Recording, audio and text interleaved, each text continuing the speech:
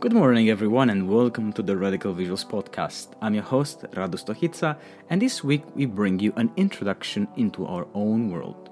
We're here to discuss video games, films, graphic novels, and analyze them critically by using a Marxist and anarchist theory. We bring as well into use visual, film, and game studies theory in order to promote a cross-disciplinary approach to studying media. We're comprised of one person at this moment, Radu Stohica, an international student from Romania at Bowdoin College in Maine, United States of America. If you want to stay up to date, subscribe to our show on all available podcast platforms, visit our website at radicalvisuals.noblogs.org, and follow Radu on Twitter at STOCHITA_RADU and on Instagram at STOCHITA.RADU.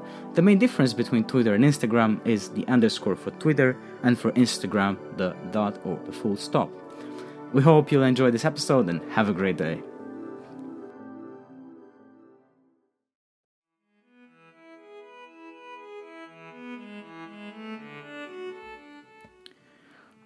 I remember playing video games since a very early age. My father bought my first computer when I was 3.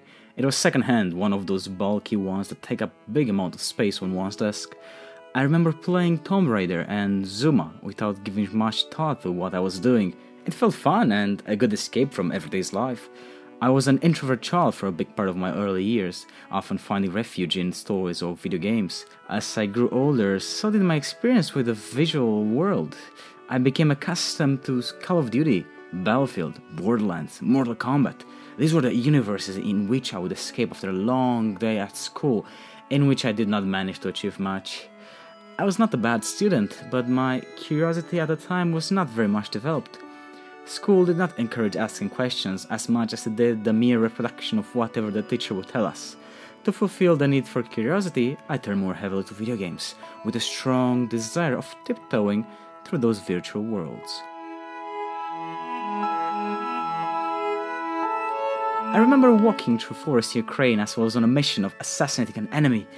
I remember going through mountainous areas filled with beasts and monsters where I would clench my fist and yell out loud, "Let's go, boys, let's go." I was all by myself, a hero in those games, freeing the world from the danger of the Russians or from the Zergs in StarCraft. After hours of playtime a day, I would get into my bedsheets, thinking of how much greatness I produced today. I was happy for saving the world, and it felt empowering that everyone else trusted me to do so. A kid in the boots of a soldier, holding an M16.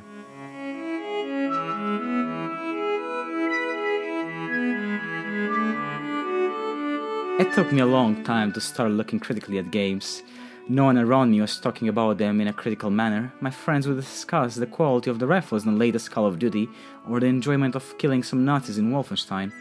When we talked about the storyline, we often focused on ideas of enjoyment. We did not really ask questions and were not encouraged to do so. Our parents did not know what those mediums presented and the powers that they held upon us. They were more afraid that we would become violent beasts once taken away from the computer screen, but none of my friends did so, even if we had hundreds of hours spent on shooters. The first time when a critical thought rushed through my head was when playing Call of Duty Modern Warfare 2. At the beginning of the game, there is this mission in which you are disguised as a Russian terrorist, having to shoot up an airport. It was a massacre.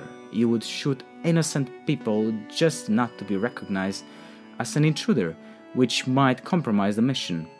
You were the chosen one, the one to self-sacrifice, to kill those terrorists, and to free the world from the Russian threat. I stopped after this mission. I felt a gut in my throat, starting to question why did I press the trigger. I tried not to, but the game said that I failed. I had to, and in a hurry of getting this done out of my mind, finished it quickly to move into killing the bad guys. I was massacring an entire airport. Innocent people that were trying to run away from my gun as it was ravaging their bodies. I took a break and reflected. Why did this game make me do this? Why should I kill those innocent people when for so long I was the good guy doing the right thing?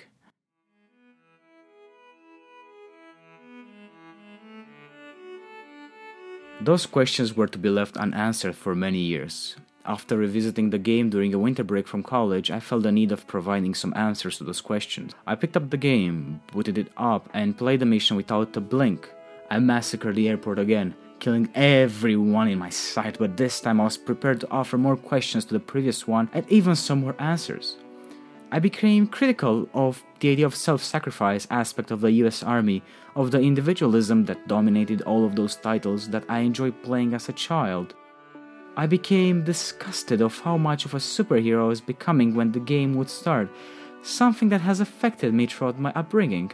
It led me to believe that we are all just individuals in an individualist world. Better hunt than become hunted.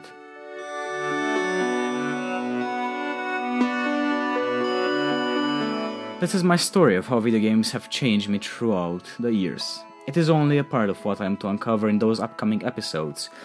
Radical Visuals podcast aims at looking at video games, films, graphic novels, and mediums as such, while analyzing them through a Marxist and anarchist perspective. I will provide a commentary as I'm playing the games, taking breaks between missions to record my thoughts and interpretations. Those reflections will be accomplished by theory, originating from a variety of Marxist anarchist texts. On top of this, I will offer more reflection on my upbringing with video games and how it has impacted me. We do not aim to be dogmatic, but rather a critical environment where questions are encouraged. Join us in the revolution of deconstructing video games and become critical of them. A gamer's revolution is about to start. Hop on, raise your fists, and become critical of the establishment. It is not enough to think of something as fun. It is not enough to think of games as refuge from the capitalist world. It is not enough to think of games as apolitical mechanisms.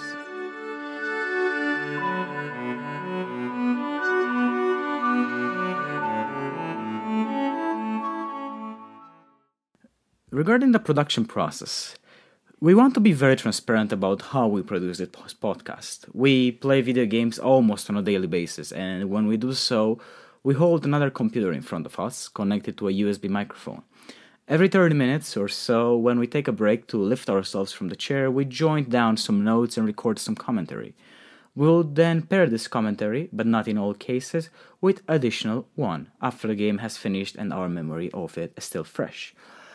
We will add theory that we studied during this week and in the past as well. We'll include theory from books, journal articles, and videos, citing appropriately the authors.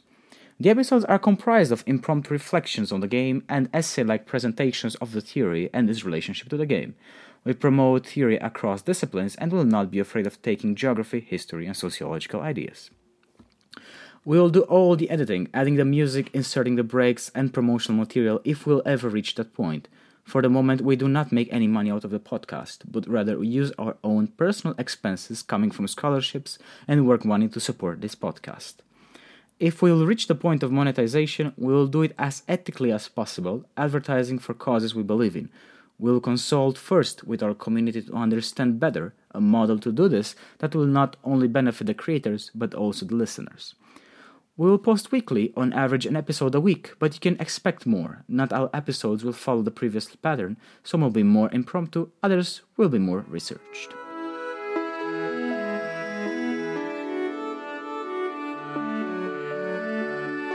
Values. We'll provide a safe space for everyone, rejecting any form of hate speech. We encourage criticism and believe that to achieve the ideal society, we cannot just ban or cancel some concepts without previously addressing them. We will abstain from promoting or encouraging consumption of certain substances, such as drugs, alcohol, or tobacco. We believe that younger people could watch our shows and could get very easily influenced. We will abstain from using profanities since some people in our audience could be sensitive to those. If we are to ever make a mistake, regardless of its gravity, we would love to hear from the community on ways to improve it. We are human beings and are learning at the same time as everyone else. We'll adapt our language to reach a wide audience, trying to bring academic concepts to the masses. We'll moderate our community in order to make sure that the hate speech will never flourish. We're internationalists and believe in unity across borders, and we're anti-fascist, anti-racist, anti-classist, anti-homophobic, and do not promote any exploitative speech.